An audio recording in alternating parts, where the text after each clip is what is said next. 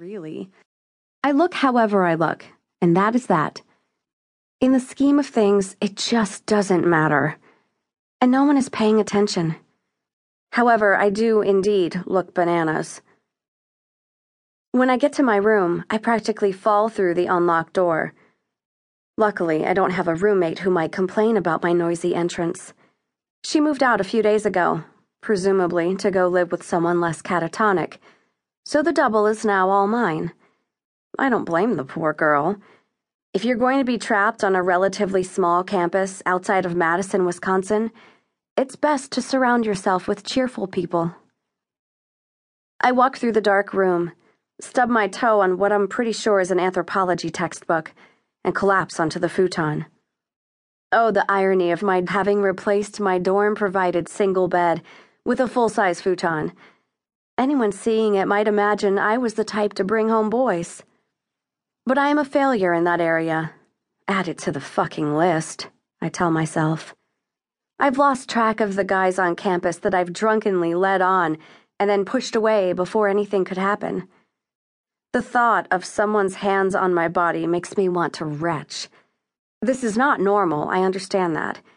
Which is why I always have that moment when I'm drunk and the idea of fun, no-strings sex seems like a bright idea. For God's sake, if I could ever go through with it, I'd be in good company. Plenty of other 21-year-olds were making walks of shame home in the wee hours of the morning. I've heard those supposedly shameful nights retold, with plenty of laughs and sordid details. I can lure a guy in when I want to. Alcohol gives me that. And boys respond, although I have no idea why. It's natural to want to connect with other people, I guess. Except I don't want to, not really. Which must be why I don't have any real friends. But I drink and play the role, holding out hope that self-fulfilling prophecies exist, and that I might make a connection and feel whole again if I pretend long enough.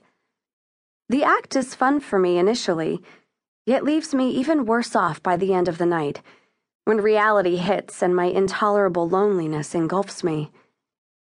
I know it's not especially smart to lead guys on and then bolt the minute they try to touch me. But I have my strategies. I often mumble something about being a virgin, a revelation that effectively puts a damper on most guys' interest.